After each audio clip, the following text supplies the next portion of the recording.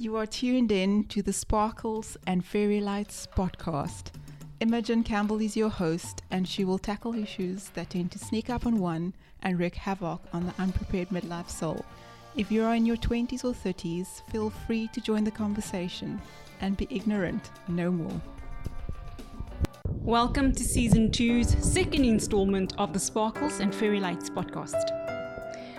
We've just started unpacking what it means to have balance in different spheres of our lives. This week, we talk about standing strong amid toxic opposition.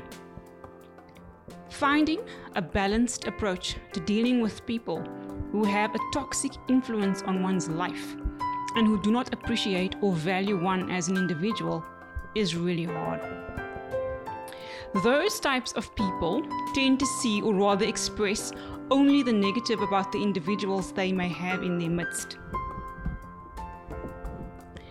Albert Einstein apparently had this to say about them: stay away from negative people. They have a problem for every solution.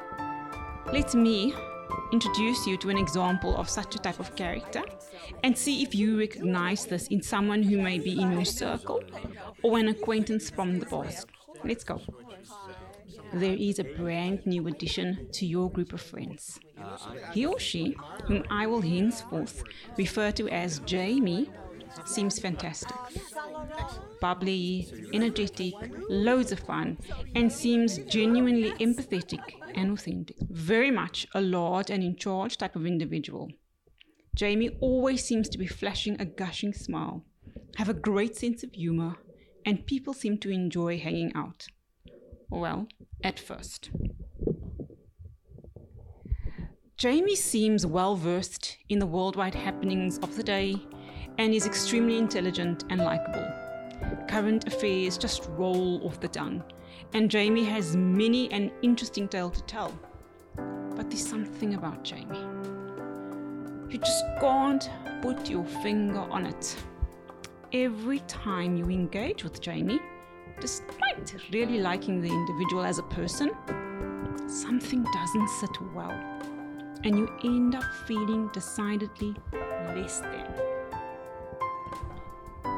You feel as though your worth has plummeted, your proverbial stock has taken a hit, and you don't know why. You start to feel mildly uneasy.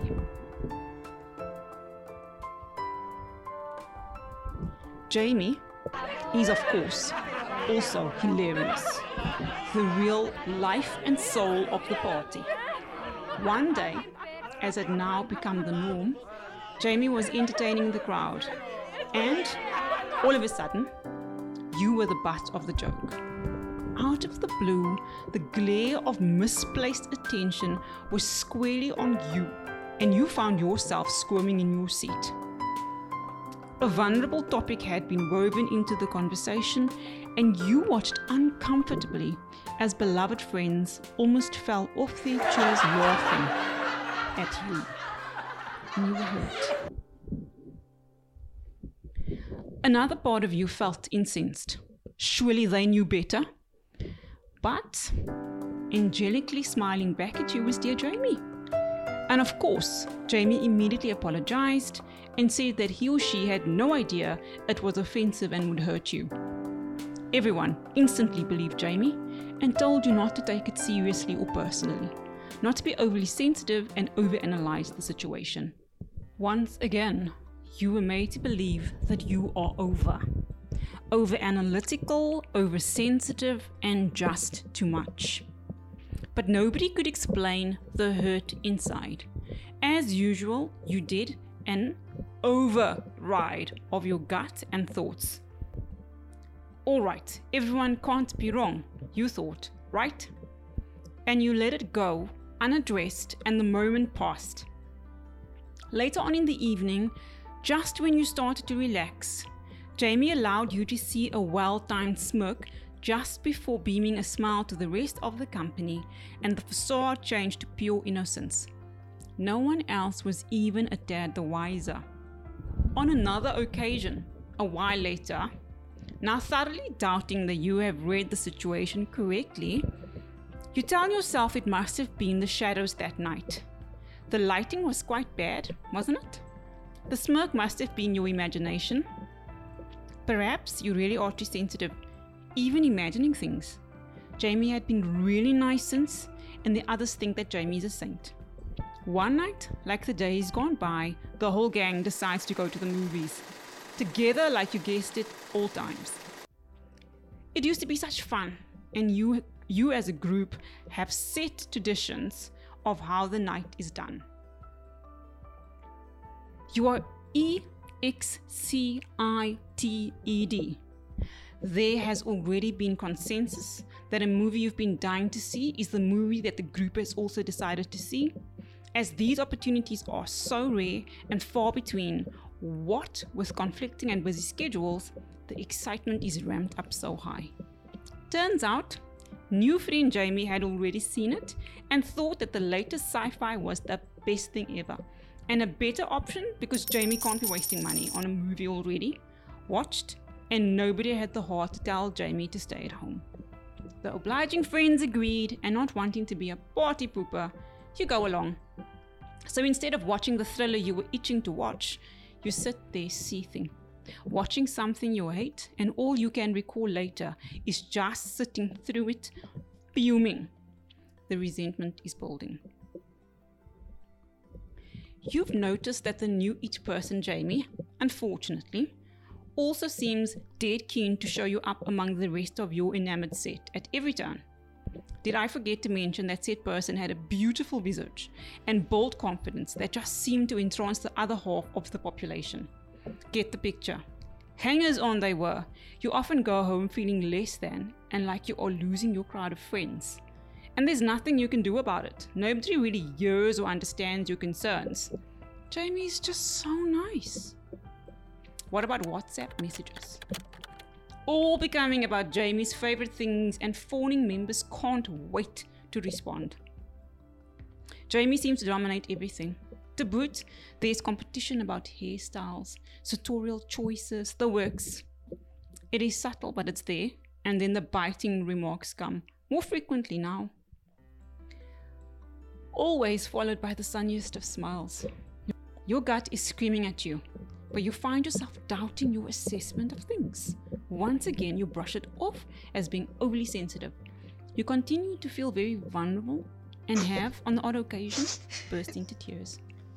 But talk about it? No, you won't be heard anyway, so what's the point? Jamie certainly seems to possess a list of accomplishments that seem never ending. Jamie's fabulosity knows no bounds. But why do certain aspects of their life, Jamie's life, not seem to match up? Why is Jamie even mingling with this group? Your nose for the unusual is smelling a rat. Others are fooled, but you are starting to see the big picture, and it's not pretty. But that visage, the pretense, is a masterclass in deception. You realize you're on your own here. What now? Do such people exist? Hard for me to fathom, but I've realized that many people have a nemesis with some of the characteristics I've just described. Someone who is out to undermine, belittle, and seemingly make one look bad in front of others, and often for reasons unbeknown to the person in the firing line. It may come as a surprise, but I found a story tale of centuries ago in the Bible that surprisingly shed light on some aspects of this for me. I myself have had the misfortune of running into someone who on the surface seemed amazing, only to take me down at every opportunity said individual got, and always managed to flash that innocent smile. Let me introduce you to an instance of some pretty unhealthy sibling rivalry. Surprisingly, the Bible is rather full of sibling rivalry. I have a few guesses about why. Do you?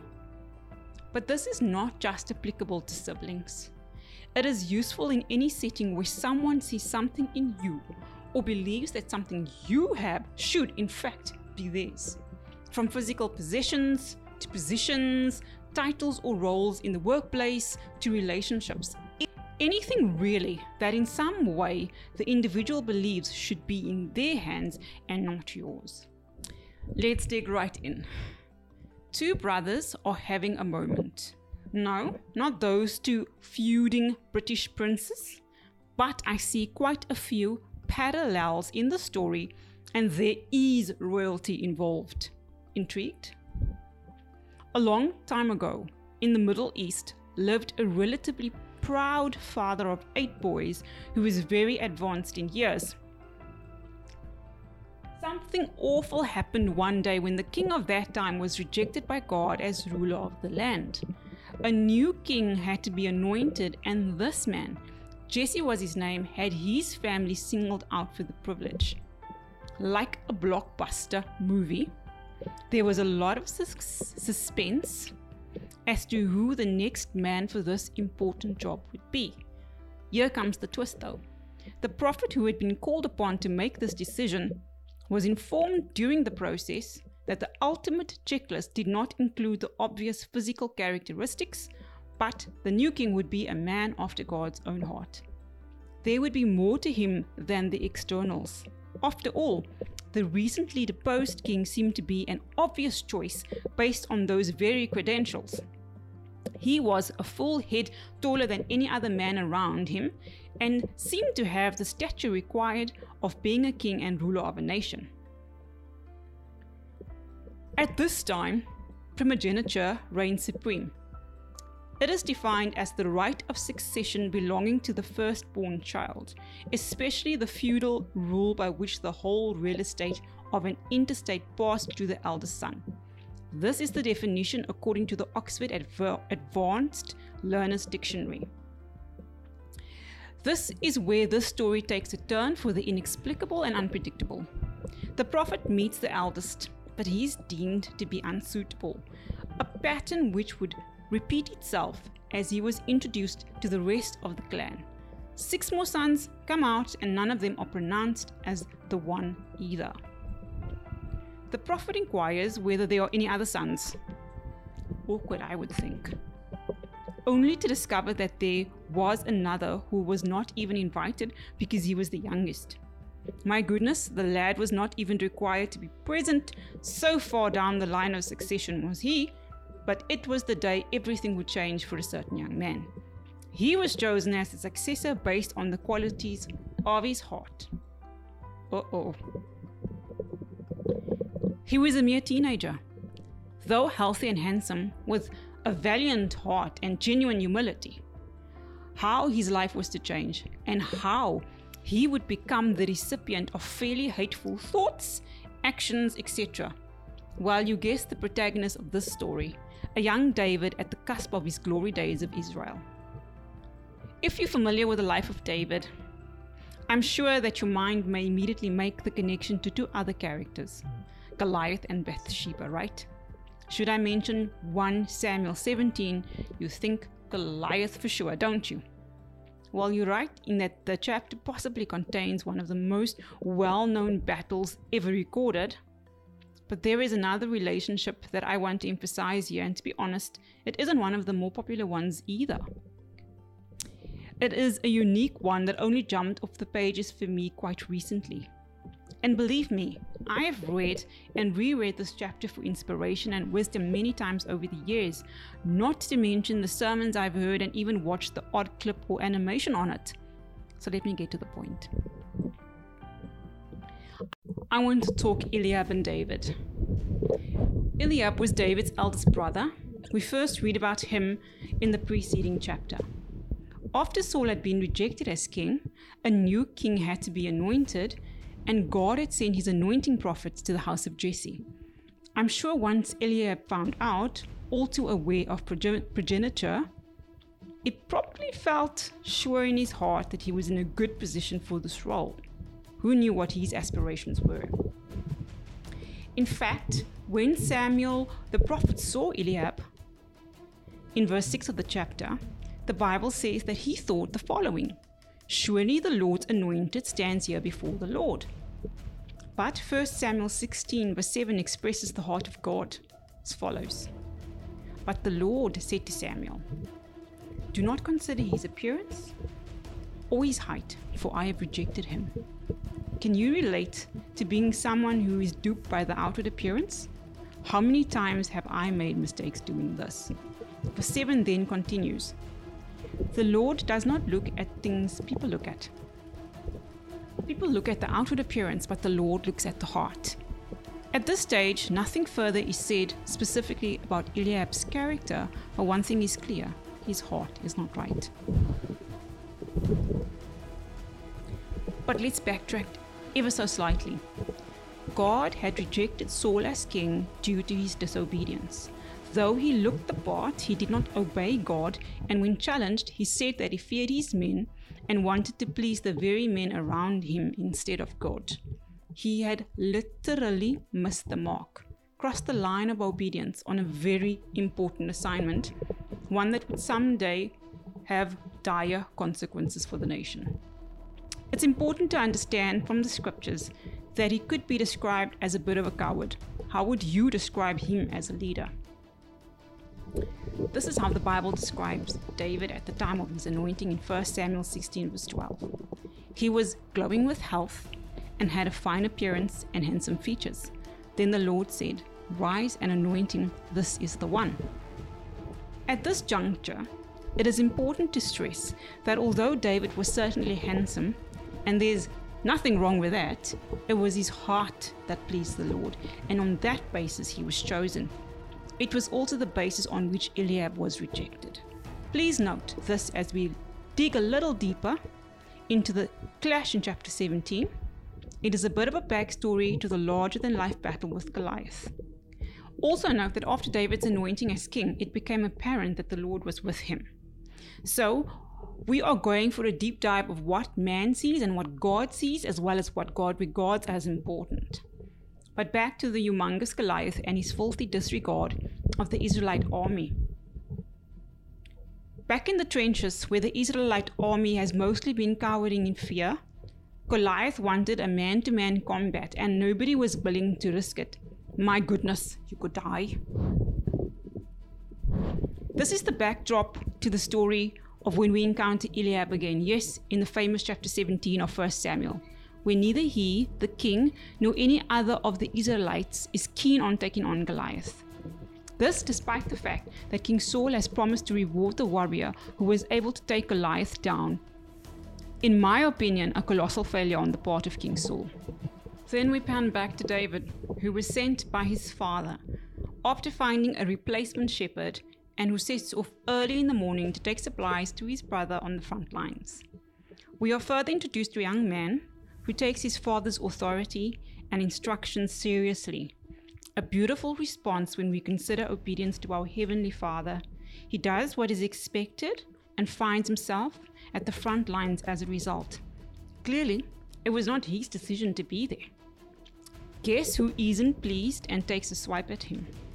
Just hearing his voice set off Eliab's anger. Why? Is it that there is some insecurity or a gaping wound in his heart? Does he feel hard done by this boy? Supplanted? The Bible does not elucidate. It is mere conjecture on my part.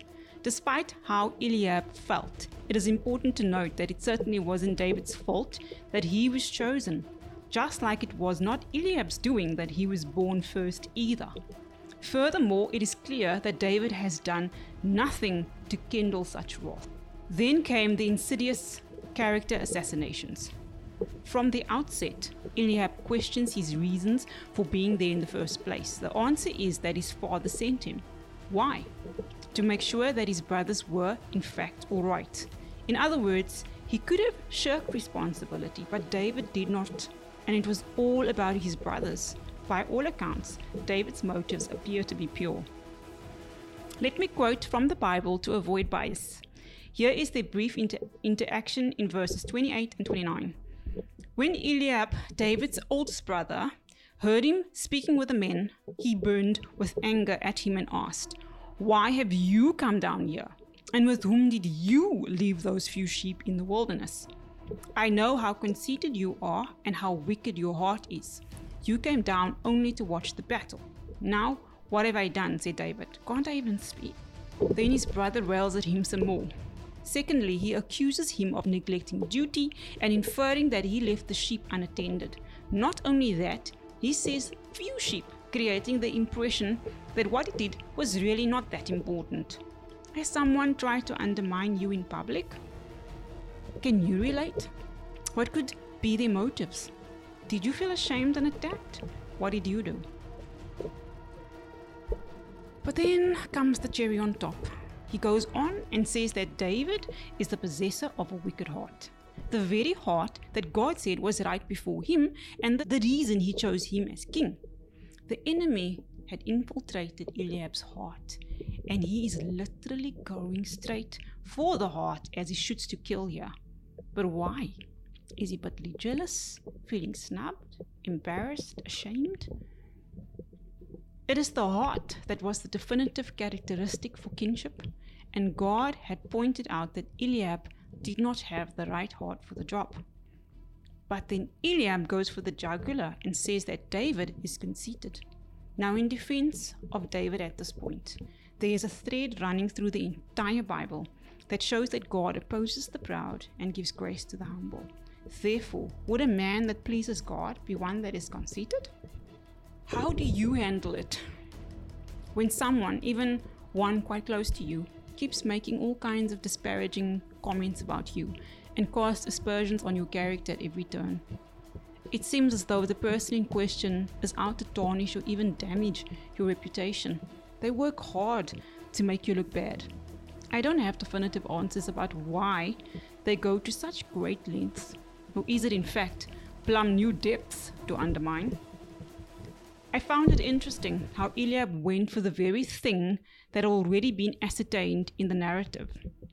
God's sovereign choice was based on the new king having the right heart, the same basis on which Eliab was rejected. By God's grace, the Bible reveals more of Eliab in these few verses to help us to understand why he could possibly have been rejected before the Lord. The good news is that Eliab could repent and have a change of heart, so I'm not beating up on Eliab. But it's important to see how he strikes back. He lashes out in the same way he could have felt rejection. That was the revelation of the passage for me. When dealing with similar characters and vitriol to that being dispensed here, perhaps try to discern where the poison is coming from and where the crossbow is pointing. I believe you may find significant clues about why someone is responding in a certain way. Whether Eliab felt slighted, offended, jealous, envious, angry, maybe even a bit devious, I suppose the proverbial jury is out on that. But the heavenly judge of all judges had judged and found him unsuitable at the time. The Bible is very kind in this respect. It only reveals his heart in the light of David, but is not as an indictment and assassination of his character. Just a few verses of insight. Do you see the thread of resentment permeating through Eliab? Do you have people in your life who fit the bill for these tendencies aimed at you? How did David react? He simply said, "Now what have I done? Can't I even speak?"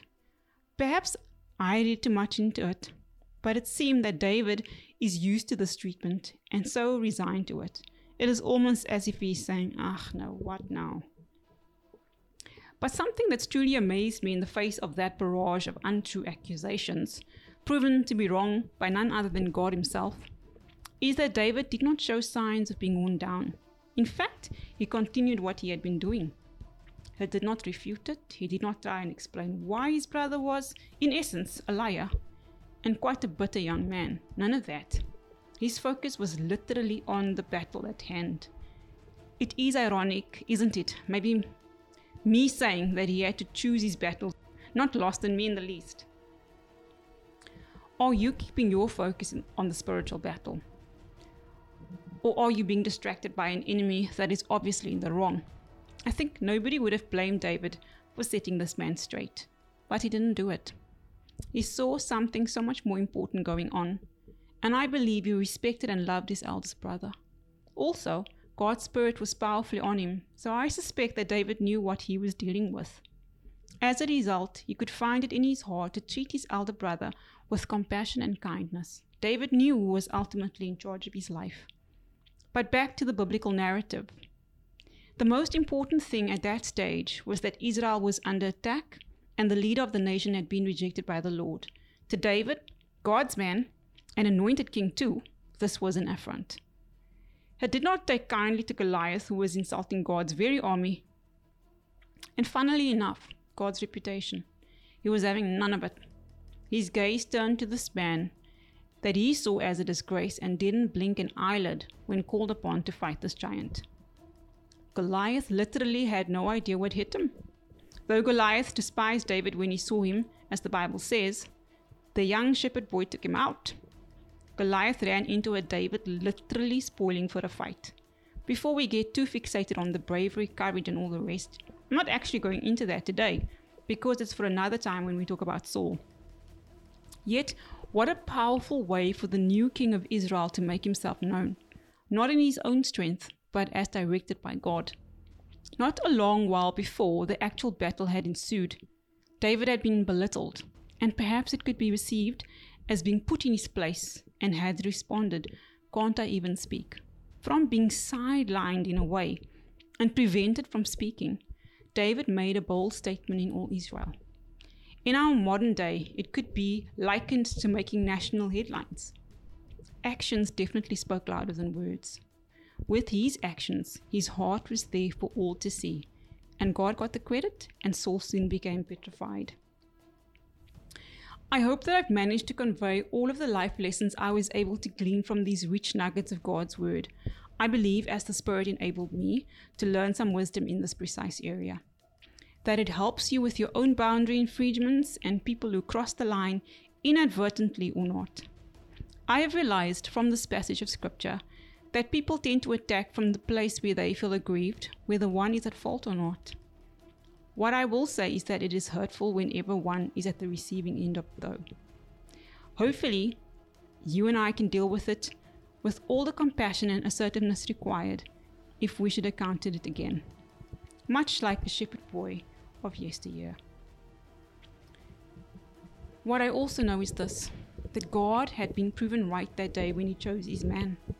Not long after that, this interaction with the giant happened, and the man after God's own heart stood up to take his rightful place, and in so doing, put an end to a giant of a bully of the people, and to the giant's reign of terror. God always comes through, and God is predictably right about these things. Keep the faith. Let me know your thoughts. Please don't hesitate to provide feedback. I'm very keen to hear what you got to say. Thank you for joining me, and if this is your cup of tea, see you next Tuesday, 3 o'clock UTC+2. Thank you. Ciao. Goodbye. Thank you for lending an ear. If you are new, consider subscribing, and if you feel inclined, please leave a review or let me know your thoughts on Facebook or Twitter.